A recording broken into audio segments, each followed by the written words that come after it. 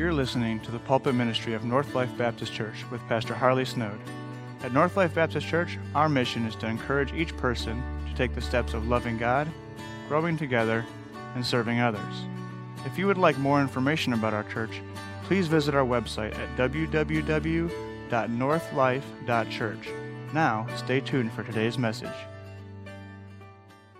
Amen. Great singing today, and I'm grateful for the power of the cross. There's a lot that we haven't yet figured out or found the source of power or healing or direction, but we do have the power of the cross. And if that is true, then we're okay. It's going to be okay. It's all going to play out just as God intends it. And I hope today that you have experienced the power of the cross as it relates to your own relationship with Christ. If not, it's still powerful today. It's available today. The finished work of Jesus Christ. If you would, turn to John chapter 4 today. Good to see your smiling face today, and we all have dug out of the snow. I was joking with several today. I think we have 3 parking spots in our north parking lot. All the snow is just encroaching, so some of you had to maybe park in the back. Also be careful, we have a steel roof here, and I noticed several big snow drifts on our roof, that if you time it wrong, you may experience a new blessing from above, and so that's up to you. You've been forewarned, and therefore our liability has now been relegated to you. You're on your own. So good luck with that. So if you want to stay all day, I'm willing to preach all day. That's up to you. So anyway, good to see you today. Good to be back with you this morning. John chapter 4, we're going to look at verse 3.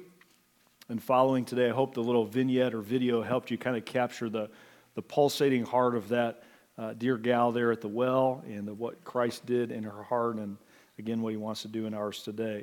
We just wanted to give you a word of testimony because obviously our church is invested in our new Inspire Counseling Ministry. We were in Atlanta this past weekend, which was hysterical to watch them process like a dusting of snow. They were like panicking, and that was kind of humorous to Heidi and I. In fact, there was more salt on the roads than anything. I thought I was going to get in a wreck from just the salt, especially on the bridges. We had to move slowly to avoid all the salt they had dumped there. But we had a great weekend, and maybe we'll share more about that. But I think God is in that, and we're able to encourage and bless the pastor, hopefully, instead of being a burden to him and to his family and their church. But I want to just give you a word of introduction about next Sunday. You'll see on the slide as well as in your bulletin today, next weekend we are hosting here a wellness weekend. So we've been doing this now. This will be, I think, our 4th year, hosting something of this vein or emphasis that now we're doing out of here in other churches. And so I want to just talk through the schedule for a moment because this will be what's in play next weekend. Next Saturday evening at 5:30, we will have a service. Our theme this year is dealing with stress. In the Saturday night service, we'll be talking about incremental stressors and how to process that biblically, and we'll talk about some of the psychological, physiological, biological issues connected to stress. So that'll be at 5:30. I want to encourage you to invite people to come to this. This is kind of an opportunity to invite people that normally don't come to church maybe and yet are processing things. And we'll be compassionate but also biblical in our presentation of that. After that, we'll be having a fellowship.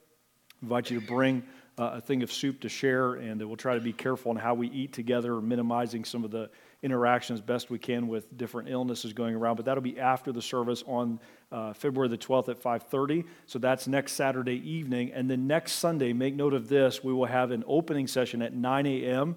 Normally we have adult small groups that are meeting. We will not be doing that. In this side of the auditorium will be the men's session. So we have a wall we can pull here, and on that side will be the ladies' session. I'm going to be talking about how men process stress and some of the unique challenges of that and how we can get better at that. Heidi will be teaching a session on some other things related to that, especially how the Holy Spirit helps us in that effort. So this wall will be pulled. You just come in through the central lobby as you normally do, and guest services will direct you to the spot. There will also be childcare that morning, and so we'll have something for the kids, but our teen and adult men will be in here, and our teen young ladies and ladies will be in the south side of the auditorium. So I invite you to be here for that at 9. We don't have a service in the evening, but we will have, again, our 10:30 service that morning, talking about traumatic stress, the crisis moments, and how we navigate those in a way that honors the Lord. All right, look here in John chapter 4. Let's pick up in our study of John. I heard Pastor Dave preach eloquently last week, and again, revival broke out while I was gone. And so thank you for coming back, even though you're stuck with me today. John chapter 4, let's look at verse 3. He, Christ, left Judea and departed again into Galilee. And he must, notice that word, needs go through Samaria. Then cometh he to the city of Samaria, which is called Sychar, near to the parcel of ground that Jacob gave to his son Joseph. Now Jacob's well was there. Jesus, therefore, being wearied with his journey, sat thus on the well, and it was about the 6th hour. Then cometh a woman of Samaria to draw water. Jesus saith unto her, Give me to drink. And so we want to look at today this aspect of Jesus as we try to draw closer to Christ. Remember, John was the one closest of the disciples to Jesus, and we're reading his gospel this year, looking at Jesus as the evangelist. Jesus as the evangelist. Let's pray together. Father, thank you for your word today. Thank you for those in the room today and giving us the health and strength to be here. I pray for many, Lord, that are out under the weather today, many tuning in via our live stream. We thank you for them. Pray that you would help them to sense that we're praying for them and we miss them and we long to be reunited with them soon. But Lord, I pray you give them grace and strength today where they sit as they tune in this morning. I pray that you would use your word even through this means of communication to bless and encourage and challenge them. Pray for each of us today as we open our hearts and minds to your word. That, Lord, you'd help us to see where we are falling short, where we're coming up short of the mission you've given us as your followers. I pray that you would stir in our hearts, but also you would change us. Lord, may we not be just stirred, may we be changed. To have compassion for those who don't know you. Lord, many who woke up today in our county and in our state and in our country and in our world that don't have the hope and the peace, don't have the songs, the anthems of faith that we just sang. God, help us to be moved by that today. And may the example of your Son give us a way forward that's a step-by-step process of growing in this thing called evangelism. Bless your word. Be honored in it, we pray. In Christ's name, amen. The other day I heard a guy who was sharing about his kid talking about what he wanted to be when he grew up. I don't know what your aspiration was as a child, or maybe your kids or grandkids, but isn't it funny to hear our kids talk about what they want to be when they grow up? And so this dad was sharing that his young son, who had just begun to talk and process things in his future, he said to his dad, Dad, I want to be a doctor. And this dad's like, yeah, I like that. That's really promising. For one, I can probably retire early and they'll take care of me. So his young son said, Dad, when I grow up, I want to be a doctor. So before he could even really say, yes, his son also followed up with, I may also want to be a dinosaur when I grow up. So doctor or dinosaur. Isn't it funny how we have certain ambitions inside of us of who we want to be someday, even those of us that are a little advanced in age when we grow up? Can I say to you today, as it relates to our relationship with Jesus Christ, that many times we don't want to be what Jesus is. We want to follow him. We want him to save us from our sins, and we want certain things to be addressed in our life, but we're not willing to mimic him, especially in things that run counter how we tend to want to roll, how we want to direct and be known in our lives. In nowhere are we pretending more to follow Jesus where we're actually not than where we lack a practical zeal to become an evangelist like Jesus Christ. One of the things I love about this year, even just singing about the power of the cross, I hope you sense this in our church. One of the most refreshing things we can do as a church is be called back to the commitments, the disciplines, the embodiment of Christ's likeness in our day. We're not here today to entertain you. I hope you didn't come. The music was great. The instrumentalists laid down some great music today, and our vocalists led us, and we sang our hearts out. But we are here to respond to truth, to be challenged by it, to be changed by it. I ask you this question as begin, why are we trying to be disciples in 2022 or disciples in 2022? Why? For those who currently are not following him. That's a large part of why we're trying to walk with Jesus. And so I hope today you'll let God's word challenge you. Allow this story and video as well as our text today to challenge you where needed. Luke 19:10 says, For the Son of Man is come to seek and to save that which is lost. That was his mission. And so we who follow him must shoulder that same mission. I was reading a study the other day, just recently came out, said a growing number of Christians don't see sharing the good news as a personal responsibility. And they gave a bunch of statistics that jarred me as I read them and was even convicted by them personally. But of all those statistics, none was more dramatic of how things have shifted than the following. Every Christian, the study said, has a responsibility to share their faith. That was the statement, and then they asked folks to respond to that. Do you agree, disagree, whatever their response would be. When this study was first given in 1993, back in the Stone Ages, 9 out of 10 Christians agreed that their faith should be shared. 89%, almost 9 out of 10. This study would have been done a few years ago, and I would submit to you maybe is even worse now. But as of this study, only 2/3, only 64% of Christians think it is their personal responsibility to share their faith. And the trends are not trending in the right direction. And so I hope with your permission and with your openness to God's Spirit, you'll let us be challenged that it is our, as followers of Jesus, personal responsibility.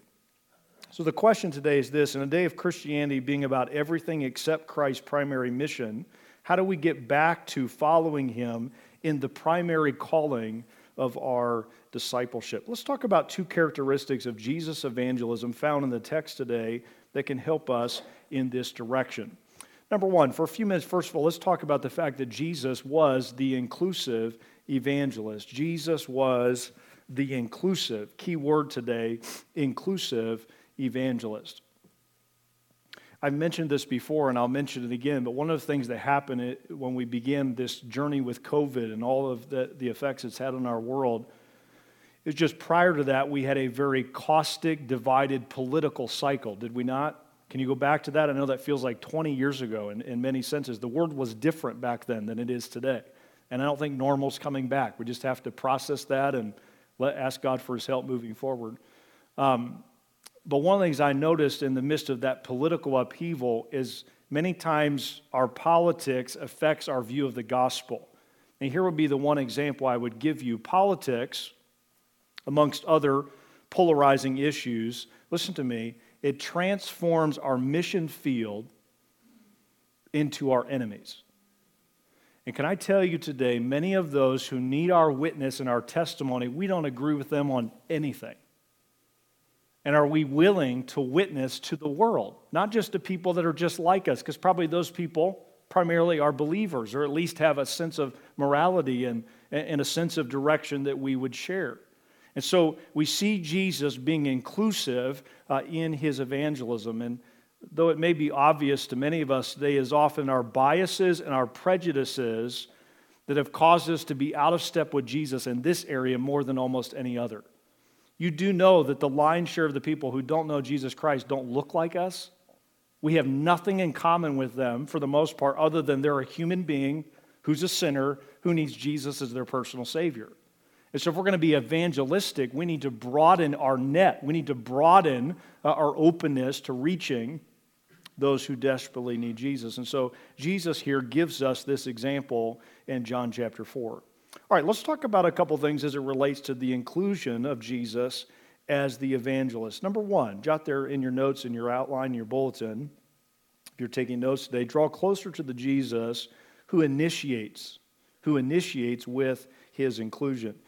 Did you notice a little word in verse 4 as we read through it? It says in verse 4, He must needs go through Samaria. And so Jesus initiates this conversation. He doesn't wait for the world to come to Him. He goes to where they are. All right, what areas of initiation or initiative can we exhibit more consistently as believers? Number 1, geographical initiation. And we see that in verse 4. He says He must needs go through Samaria. Now, if you can understand, and obviously I've just been to the Holy Land, so in my head it's a little maybe clearer than to you, and I remember listening to other people say that, and I had to process it as well. But if you can visualize, Israel is elongated. There was one place, I remember us going up on a mountain, we could see the east edge of Israel, and we could also see the Mediterranean. We could see the whole country from one mountaintop. It's that narrow. But it also is elongated, and Jesus was coming from Galilee down to Jerusalem. He was making one of His journeys. They had 3 feasts every year, and so He's making His way to Jerusalem. And Samaria, going through Samaria was the most, and still is the most direct route between those two parts of Israel. The problem was the Israelites, with their bias and their prejudice for years and years and years, had gone around Samaria, the longer route, to avoid people like this lady. And Jesus, instead of taking the acceptable route and what most would take, he decided with his disciples to go through this city. Now, Jesus was not saying, I want to see the streets of Samaria. I have some curiosity. I want to see what they've got in the marketplace, or there's this neat restaurant I want to introduce the disciples to. Why did he need to go through Samaria? Because of this lady. A soul who needed to hear the gospel, who needed to be introduced not to a God in a generic sense, but in the person and in the work of Jesus Christ. And so evangelistic initiative on our part begins by being willing to take what are obvious paths toward people that we don't want to take. Can I encourage you, who in your life have you been avoiding for years, and yet you know needs to hear of Jesus and needs to be introduced to how to access personal relationship with Him? And so our initiative begins by being willing to travel the obvious path that we would prefer to avoid. All right, go to verse 5. Then he comes to the city of Samaria, which is called Sychar. So the region would be Samaria. Now this little city within it called Sychar, near the parcel of ground that Jacob gave to Joseph. And so we see him now traveling into the city. Now Jacob's well was there. Jesus, therefore, being wearied with his journey, sat thus on the well, and it was about the 6th hour. And so this ancient well, Jesus is going to use it as the backdrop of his evangelism as we seek to mimic and to learn from him. He comes to this little city. One of the privileges I had was to go into the West Bank where this currently is located, and I wanted to just show you a couple of pictures. So this would have been from a mountain. In fact, this would have been Mount Gerizim that we were standing on, that the Samaritans, that's where they would have had their temple and their worship. And I can't show it to you on this picture. I'll zoom in just a minute. But almost smack dab in the middle of that picture of this sprawling city that's there today is this building, the red roof. There's like a clay roof to it. One of our guys had a zoom feature on their camera where they could zoom way in, and so I got the picture from him. But this is a church that's been built over top of the place that is the location of Jacob's well. In fact, it's one of the only biblical sites in the Holy Land that has been absolutely verified. We went to the Garden Tomb, we went to the place Golgotha, but some of that is still a bit of supposition. We're 2,000 years removed, but this is one of the few sites in Israel that they have. There's obviously some shrines and things been built near it, but it actually has been verified as the site of Jacob's well. And so I, with my eyes, and one of our guys had a little binocular singular lens one, as it'll zoom in and with my eyes see the place where this all went down. Really cool. It was a geographical place where Jesus and this woman met. And what that does for me, just seeing those pictures, is I think sometimes we make evangelism this abstract thing when it literally is just a place in human time and space where you who knows Jesus and someone who doesn't meet and interact and have just a conversation. It's really that simple. And where you live, there are also people living there who haven't met your Savior. Would you just open up your life to that? The place you live, the zip code you're in, the house you live in, the body you're in, all these things of spatial reference points are callings of God to be an evangelist. And may I just say to you today, though the Old Testament model was, come and see my people Israel, come to the temple like the Queen of Sheba, today we are called to go and tell. We are called to initiate. So may I submit to you today, as well as to me, where God brings conviction, our lack of evangelistic productivity is our passivity. We're not productive because we're not exerting the initiative that we need. Go, tell, preach, declare, show what great things God has done in us.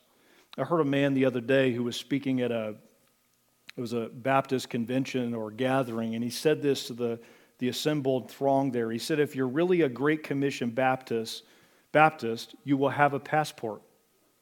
Like, it really is that simple.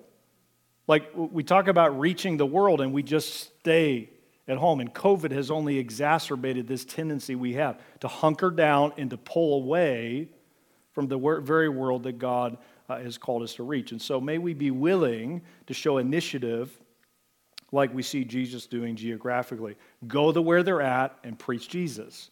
Go to where they're at. All right, go down to verse 7 now. So the woman comes, and notice now Jesus saith unto her, give me to drink. Number 2, so geographical initiative or initiation. Number 2, verbal initiation. Verbal. Notice Jesus does not sit quietly on the well. He speaks up. He speaks to her.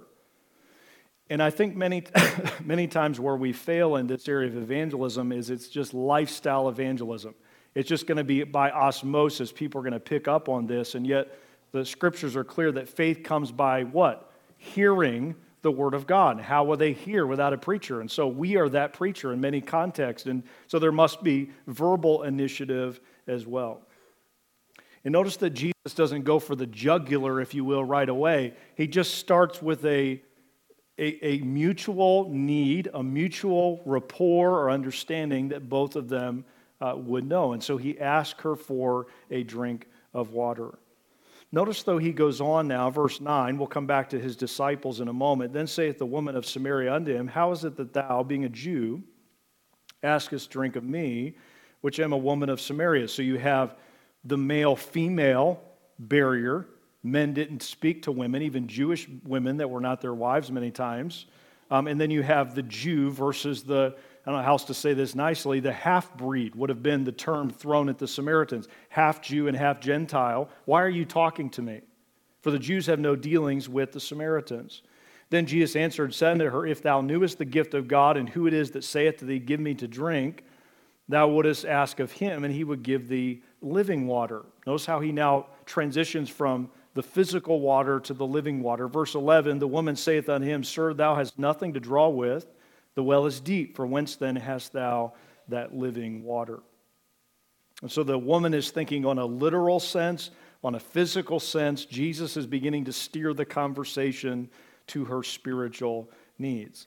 I think I've shared this once before, but it's funny to me to watch, in one sense, to watch this Samaritan woman try to get on Christ's wavelength or mental perspective on the situation. The other day I heard, I don't know if you ladies struggle to understand what your husband or other men in your life, what they're thinking. Like, what are they thinking? And here someone said this tongue-in-cheek, maybe this is probably actually true. Women spend more time wondering about what men are thinking than men actually spend thinking. Isn't that true? Isn't that true? Here is this woman trying to process what Jesus is saying, and as she's processing it, Jesus is thinking on a different level. He's thinking on a higher level. Unlike you ladies with your husbands, okay? Jesus was the perfect man, okay, that we know we don't measure up, sorry, okay? But Jesus was thinking on a certain level, and so as she processes this verbal initiation and then the follow-up comments, Jesus is saying, I'm God in the flesh, and I'm offering to you something beyond this physical well. All right, verse 12. Art thou greater than our father Jacob, which gave us the well? We just saw the picture of its geographical location, and drank thereof himself and his children and his cattle. Jesus answered and said unto her, whosoever drinketh of this water shall thirst again. Verse 14, but whosoever drinketh of the water that I shall give him shall never thirst, but the water that I shall give shall be in him a well of water springing up into everlasting life. Jesus is basically saying, you've been coming to the wells of this world and you have to keep coming back because it doesn't satisfy. This woman, it was alluded to in the video, but it's very likely with her reputation being what it was or what it was not, she would come to the well in the heat of the day, where she wouldn't see the looks and have the snide remarks from others in the city. She was an outcast, even amongst outcasts from the Jewish perspective, and she would come to that well and she would labor with that water on her head back to her house, and she would do it over and over and over again. And Jesus said, I know something that will satisfy. I know something that will never disappoint. And once you have it inside of you, you will become this well of living water. May I just remind you today that we are not used car salesmen. We're not vacuum cleaners. We're not vacuum cleaners. Does that help you today? We're not vacuum cleaner salesmen. We're not selling inferior products. What we have is richer and sweeter and satisfying than the deepest, richest, most over-promising, under-delivering wells in our world. We have what everyone wants. They may not know they want it, or at least how to get it. That's what we're offering. We're not a threat, though some may interpret it that way. We're offering the very thing, the core of the fiber of their very being yearns for. Does that come through in our witness? Jesus offers to her what she had craved all of her life. And so we see that alluded to in verse 12. All right, verse 15. The woman saith unto him, Sir, give me this water that I thirst not, neither come hither to draw. Notice she's still processing the physical part of it. She yearns for this. She immediately responds with openness. Again, still thinking of literal water. I don't know if this resonates with you, but I don't think I've ever thought about this from this angle before.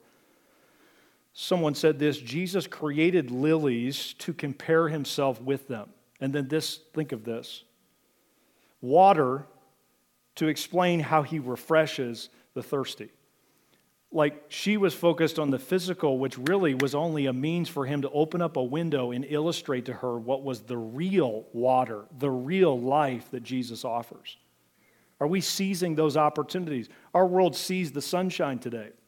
Our world sees the snow and the treasures of it, as one biblical writer reminds us, and the beauty and the rhythm of life, and they just walk right past it. What really is behind all of that? We as the witnesses get to share that. And so he created even water itself to position this woman to be receptive to something that would ultimately refresh and satisfy her. See, to follow Jesus is to move toward the lost. You ought to write that down if you're taking notes. To follow Jesus is to move toward the lost. And when we run from them and when we avoid them and when we excuse away that move, we're not just moving away from them, we are moving away from following Jesus. Where have you lost or never added evangelistic initiative to share in all the ways in which God is attempting to reveal himself to those around you? Would you allow God to renew that? Would you for the first time be open to evangelistic initiative?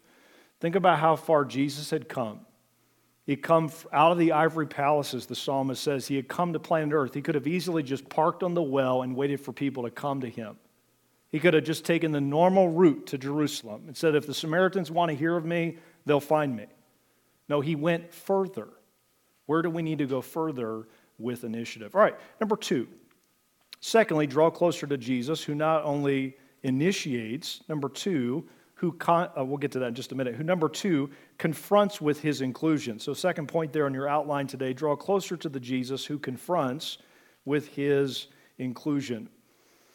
There's a shift now in the narrative. If you go down to verse 24, we'll come back to the verses that lead to it. But look at verse 24. Jesus says, God is a spirit, and they that worship him must worship him in spirit and in truth. So you have a must in verse 4. He had to go to Jerusalem. Number 2, you have to worship God his way. He confronts where this woman is worshiping in a wrong manner. My son Landon and I have this ongoing conversation about millennials. Like to him, if you say that's millennial, that's not a compliment, okay? It's like you bunch of softies. I'm a millennial. I was sharing with them and their fellow classmates in chapel this past week. I am actually considered, there's like a micro generation. So millennials start about 1980. I was born in 80. There's actually a micro division of millennials from 80 to 85, because we're kind of pre-internet. We are called, wait for it, geriatric millennials. It's hard for me even to admit that. I am and geriatric, you know what that means, right? It means you're young and spry and just ultimately right on, yeah, right. I need my walker or something. I'm a geriatric millennial.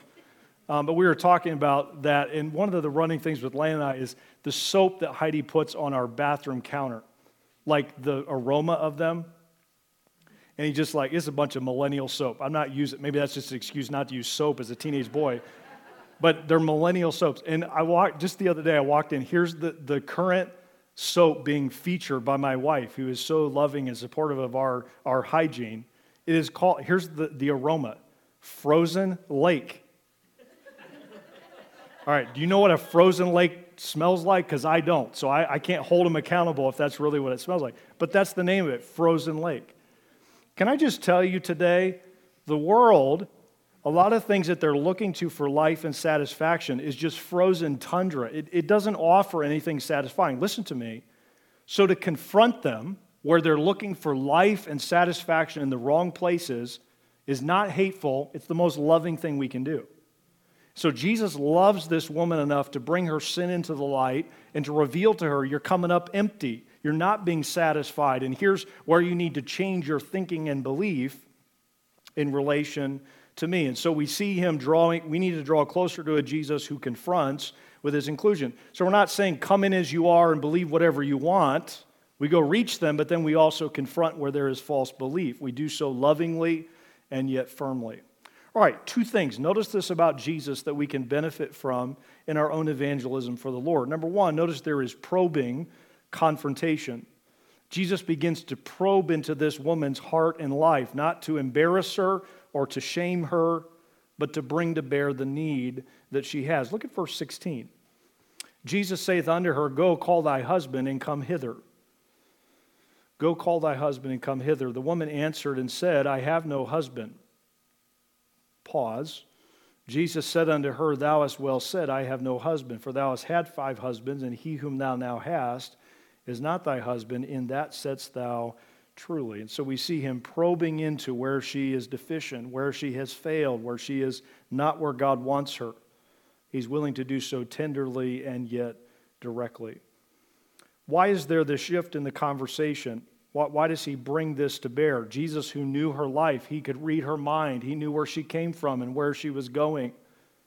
He was using it to bring to bear the need in her life, the need for a Savior as a sinner, and for God's grace and mercy to be experienced in her own life. And you see her in verse 17 and 18 kind of indirectly, not lying, but trying to avoid the uncomfortable truth that Jesus is about to bring to bear in her heart. May I just remind you today, only those who know that they are lost can be saved, right? And I think one of the things that's deficient in our witnessing is we talk about God's love and grace and mercy, but we do it, even those things, a disservice when we don't talk about how desperately lost and how desperately we need them and how much we don't deserve them. And so we need to make sure we emphasize that in our witness as Jesus does. He begins by showing her the fact she's lost, her need, her desperate need of God's grace and his mercy. And so in our own witness, may we be willing to bring others face to face with the Spirit's help, to face the fact they're dead in trespasses and sins, that they need a Savior, that they can't save themselves, and yet all of that Jesus is willing to save. That's where our evangelism will see an uptick. Pastor friend of mine said this recently. I think it's a good way of putting this. We don't have to agree with people to love them. And so part of loving is maybe enunciating, hey, this is not right, or you're not believing and trusting in the right things, but I still love you, and God still loves you. And so may that come through in our witness as we probingly confront the sin and the sinners around us. All right, then if you will, go to verse 24. As we read a moment ago, God is a spirit, and they that worship him must worship him in spirit and in truth. Number 2, jot this down. Not only is there a probing confrontation, number 2, there is a redirecting confrontation. A redirecting confrontation.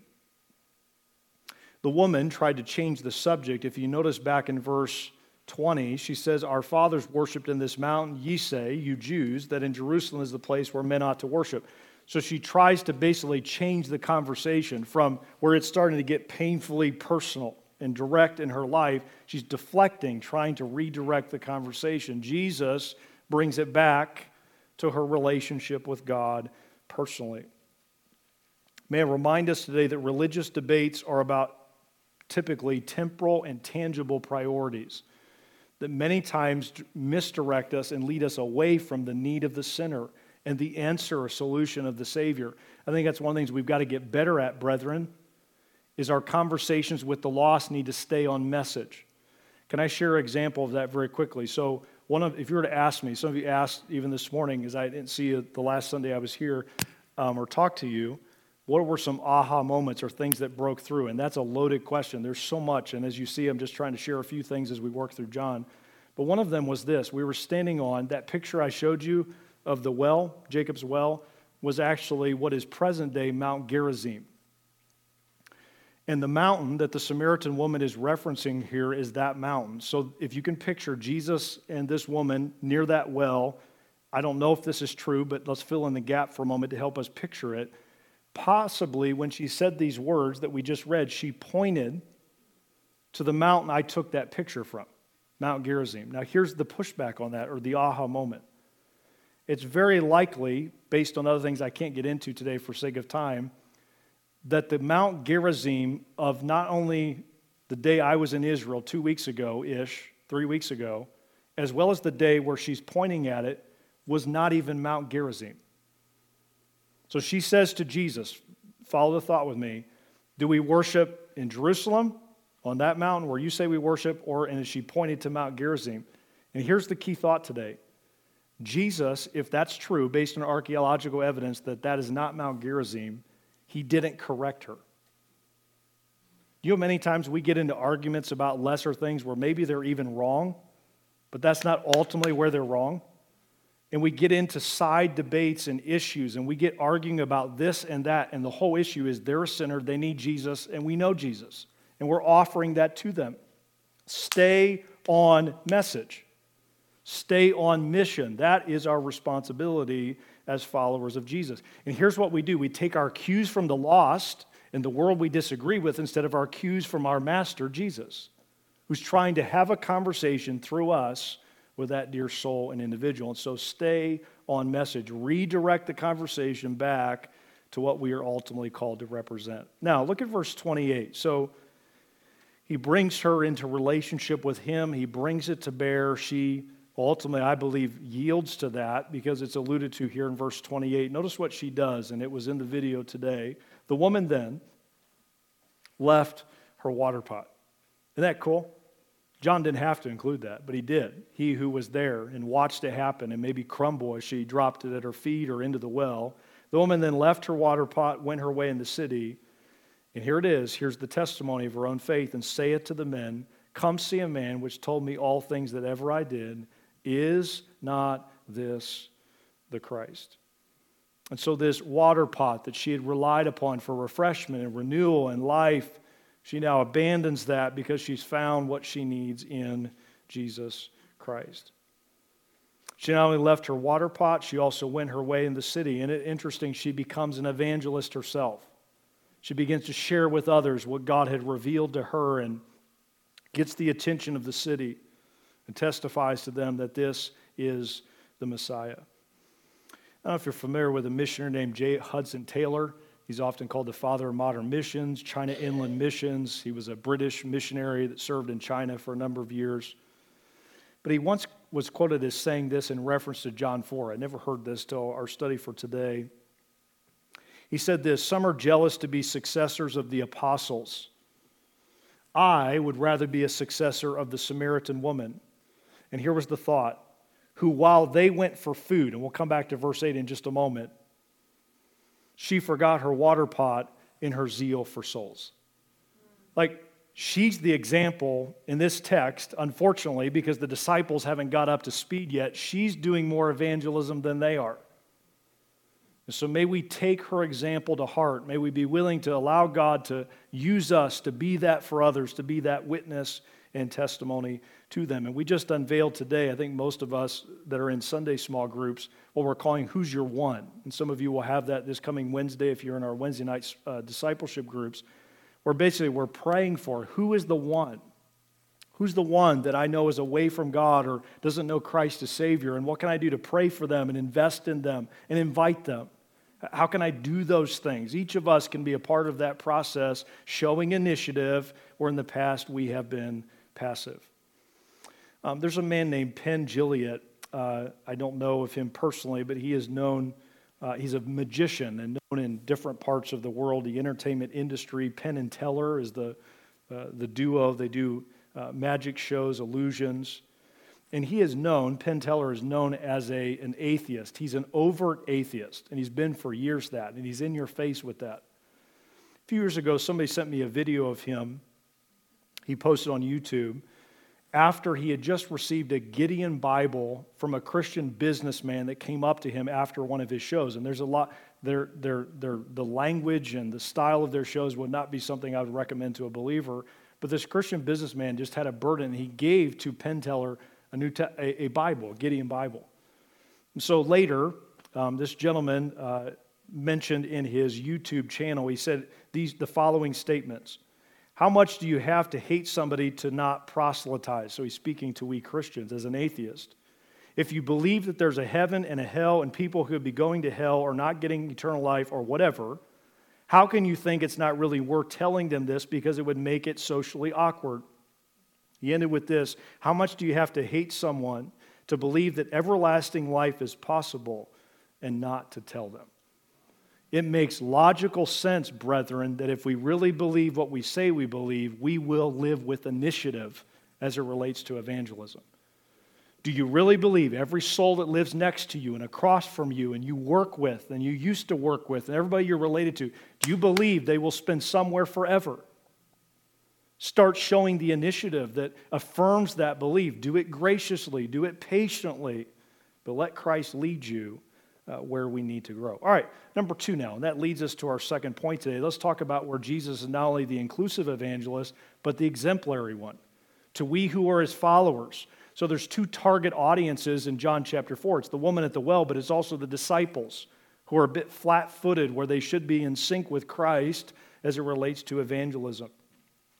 The exemplary evangelist. So Jesus shows us what example to follow in our own relationship with this world. Our piano right down here, the other day, Dean, one of our guys, sent me this picture. This is John Richardson at the piano. Did you guys know he plays the piano? He doesn't, okay, at least that I know of. But do you know on your iPhone how it has live photos where it'll take like a 1-second clip before and after the frame so it actually moves? You know what I'm talking about, those of us that have iPhones? The picture that was sent me, I can't show it on the screen here, it had this where John, he's just faking that he plays the piano, and Dean walked by, and he's like shaking his head like he's just like working the keys. He's got like this whole head thing going. He maybe has the head part of pianoing, but the keys are maybe lacking a bit, if I know John. But it just cracked me up to see that picture. Somebody sent me that a few weeks ago as he's showing us, how to play the piano.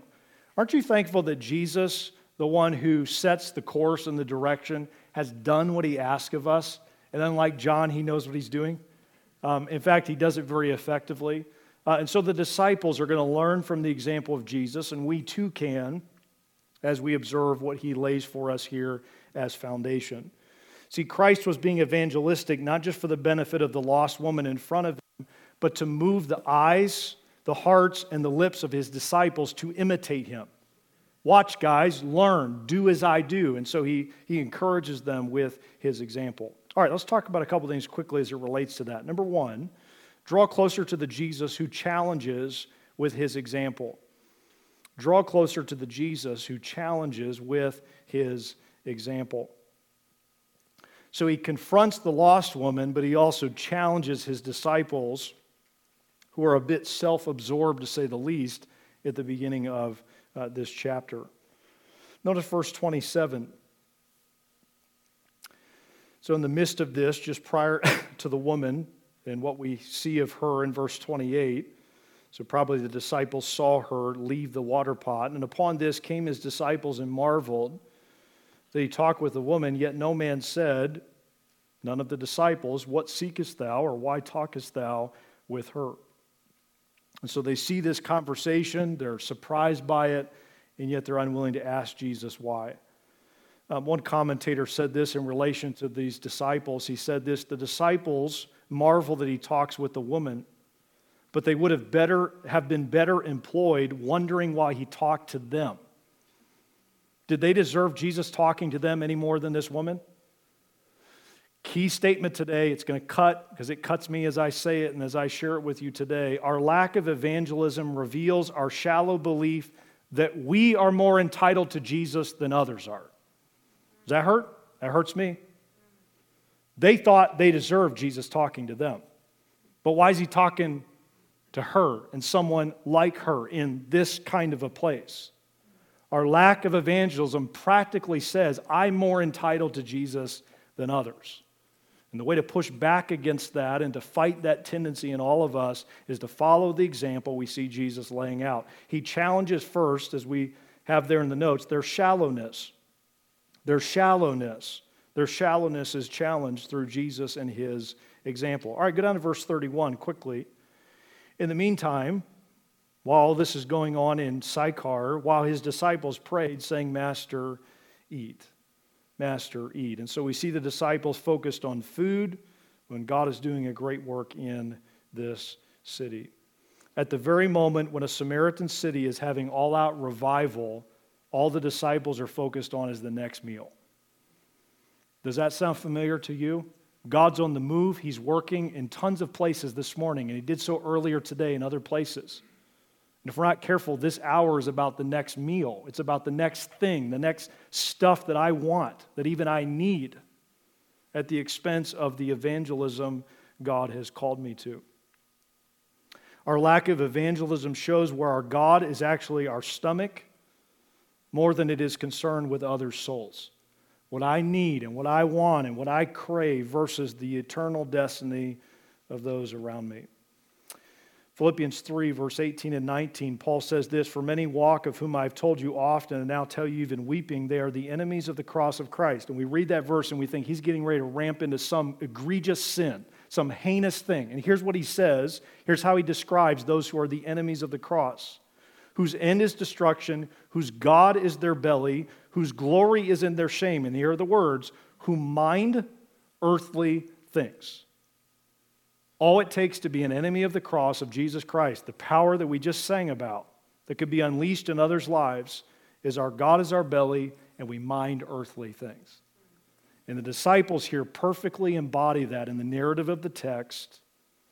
Where do we see parallels in our life that need to be challenged by God himself? All right, go on to verse 32. But he said unto them, I have meat to eat that you know not of. So he uses the water as an analogy for the woman at the well. He now uses meat. Therefore, verse 33 said the disciples one to another, hath any man brought him aught to eat? They're still thinking on a literal level. Verse 34, Jesus saith unto them, my meat is to do the will of him that sent me, and to finish his work. While the disciples are focused on temporal things and earthly things, Jesus is doing the will of the Father. This does not mean the Lord Jesus did not eat actual food. Rather, it means that the great aim and object of his life was not to cater to his body, but to do the will of the Father. And nowhere is it more God's will than to be an evangelist for him. Far too often we fail in this area because we're focused just on ourselves, where we need to be focused on God, his will, and the need of those around us. You've probably heard this by now, but there are only two choices on the shelf: serving God, and the second option is not doing seances and witchcraft. It's just serving self, loving self. There's only two choices. And for those who serve God, they get their focus off themselves. And one of the areas that makes us most selfless and evidences that most is when we are witnessing, when we are sharing our faith firmly, lovingly, consistently for the glory and honor of Jesus Christ. It's interesting because here it is, and we'll move to our last point. We ultimately get what we go after. The disciples went into the city to get food, and they got food. Jesus went into this city, and the woman followed his pattern. They went to get souls. They went to see God do something through them. What are we going after? What's our life consumed with? What's our passion? What's our calling? At the end of all this, what will we be known for pursuing? Self or the souls that God has put in our life? All right, lastly, look at verse 35. Christ now brings this to application for these dear men as they process and eventually grow in this area, as we can too. Say not ye, there are yet 4 months, and then cometh harvest. Behold, I say unto you, here it is, lift up your eyes, get them off you, look on the fields, for they are white already to harvest. Lastly, number 2, shallowness challenged. Number 2, short-sightedness challenged. We see Jesus challenging their short-sightedness. He confronts them where they're focused on themselves and only the immediate physical harvest, where there's a richer, broader, more eternal harvest being accomplished. I have a friend of mine who pastors in Toledo. Well, Pastor Rands, who was here for our anniversary Sunday last year. I love this when I see men who have been in ministry for some time who still have a passion for souls. And he posted this just the other day for his church, but I think it has application for us as well. He said this, quote, Toledo got like 10 inches more of snow than we did, I think, as far as what I've heard. They got nailed. We got some as well. But he said this, stop by the church this morning to pick up a gospel tract, and then stop by your favorite coffee shop and pick up a gift card for a cup of coffee. Put both in your mailbox and let your mail carrier know you appreciate them working in this Midwest winter storm. He ended with this, don't miss an opportunity to share Christ's gospel message. Isn't that a good idea? Like, are we looking for those opportunities instead of, here's what most of us, I hope it isn't true of us, what was going on in our county and city? People were cleaning the shelves. Storm's coming, I'm thinking about me. And even nobly speaking, my own family and kids and grandkids. What about the lost? Keeping our heart, keeping our passion, our fervor for souls. The disciples went to the city for food. Jesus and this woman went to be a witness. And so may we lean into that where we tend to be short-sighted. And then he says in verse 36 to 38, we don't have time to break these down at length, but notice he says, he that reapeth receiveth wages, gathereth fruit unto life eternal, that both he that soweth and he that reapeth may rejoice together. And so he's talking about the rewards that will come, not just in this life, but in eternity. The blessings, the benefits that are ours when we witness for the Lord. I just paint a little picture for you for just a moment, because we divorce heaven from the here and now too much in our lives. And we act like what's going to happen there is not contingent in any way on where we live and what we're doing today. Here's just a thought, a question. What kind of group hugs? He talks about that we're a team in this evangelism. It's not going to be one that sows and waters and reaps. It's going to be one sows and another waters and probably someone else waters and then somebody eventually harvests. How many group hugs are you going to be a part of in heaven where a bunch of you together saw a soul saved because of your effort? You're probably going to at least have one hug with the person who led you to Christ. I'm talking, how many of those will you be a part of because you were engaged in evangelism? Christ is reminding us there's more going on than meets the eye. There's more going on than just in the here and now. And so our efforts matter because they're a part of something eternal. A soul is eternal. Eternal destiny is at stake. May we have the long view. All right, lastly, draw closer to Jesus who produces with his example. And I love this, the end of our text today. We don't have time to look at it at great length, but we see the productivity of Christ's example. So he confronts them, and then he reminds them that he is at work. All right, two things under that. Number one, notice there is an organic production. This saving that happens, this revival that occurs in this city of Sychar. Verse 39, and many of the Samaritans of that city believed on him for the saying of the woman which testified, he told me all that ever I did. So when the Samaritans were come unto him, they besought him that he would tarry with them, and he abode there 2 days. Organic production. The other day, on Tuesday, I spoke at chapel at Temple Christian in Mansfield. I'm not kidding you. My boys could attest this. Within a minute or two of me getting up to teach in chapel, right in front of me, the guy was sitting right behind my boys. He threw up. And it wasn't like a minor, did he throw up or not? It was very obvious to everybody in Richland County, this kid threw up, okay? And he tried to stop it, and that only made it worse anyway. So I'm to get up to teach in high school, junior high, and high school chapel after a kid just threw up. And I just prayed driving over there this morning, Lord bless and lead me and help this to be what you want it to be today. And he threw me a curveball, okay? And I just went with the organic moment in more ways than you would care to imagine today, an organic moment. I just had to go with what was there. Can I tell you today, many times our soul winning, it suffers because we have this perfect, clean way that we're going to lead somebody to Jesus or they're going to receive the gospel. It's more fluid than that. And having been on both ends, trying to force it and kind of witnessing and letting God move, I'd go with the latter every time. Just letting him move, letting him stir, being in sync with him as Christ here is inviting his disciples into. God was working in this city. All because a woman testified of what God had revealed to you. All we need to have the touch of heaven on our witness is just share what God has shown us. Just share your testimony. You don't need to have a fancy outline and it's all alliterated and organized. Just share. Work some scripture in. I think that's wise, but share what God has done in your life. Far too often we're trying to evangelize the holdouts instead of the seekers. The Jews didn't want Jesus. This city, they wanted him. They wanted to hear from him. And so go to those who are seeking, sense those that are seeking, share with them the gospel of Jesus. All right, lastly, verse 41, and many more believed because of his own words. So they believed because of what the woman said, and said unto the woman, now we believe not because of thy saying, for we have heard him ourselves, and know that this is indeed the Christ, the Savior of the world. So we see organic production, number 2, attentive. They listen to Christ directly. They are attentive.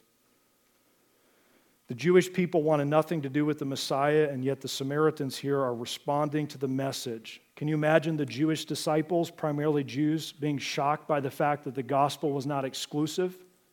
It wasn't just for them, it was for the world. I remind you of that today. It is not just for us, it is for the world. One of the tendencies I see in our ranks today as Christians, and it's only been accentuated by things we have going on now, socially, especially as a result of everything we've been through. But we tend to label as, quote, spiritual gifts what are the callings and responsibilities of, listen to me, every Christian. It's not a spiritual gift to be evangelistic. It is a non-negotiable means of obedience, or requirement of obedience.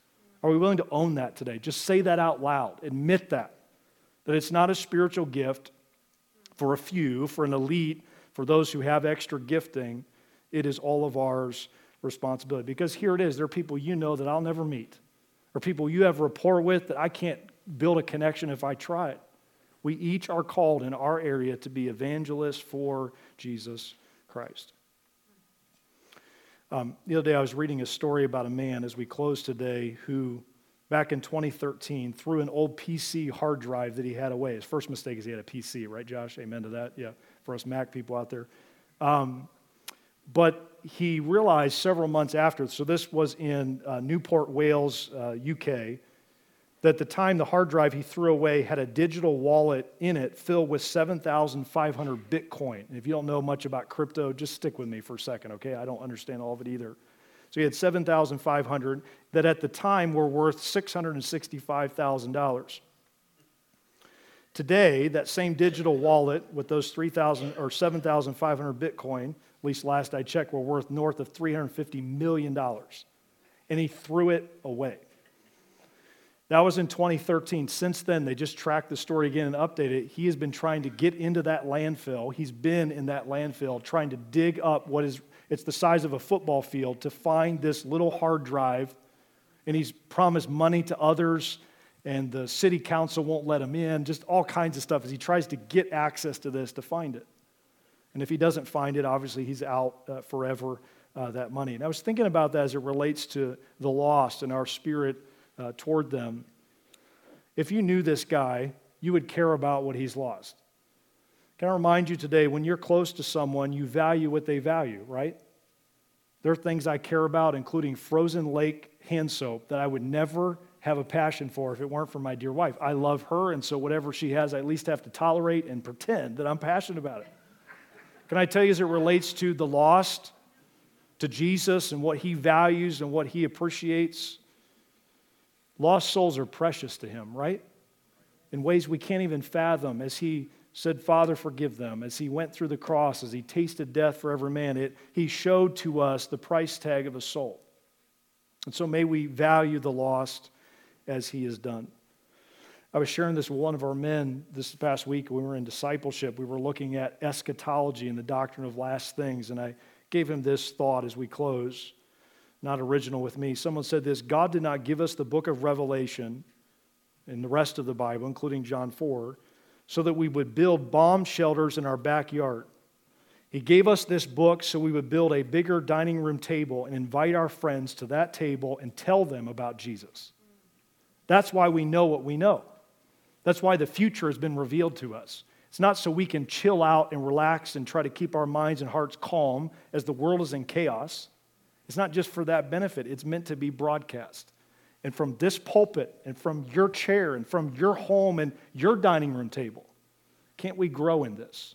We who claim to follow the one who said the Son of Man has come to seek and to save that which is lost. Here's the question. We'll pray. Will you allow God to give you a greater heart for the lost by looking more fully at his Son Jesus, at his initiating and his exemplary evangelism? Let's pray together. Father, thank you for your word today.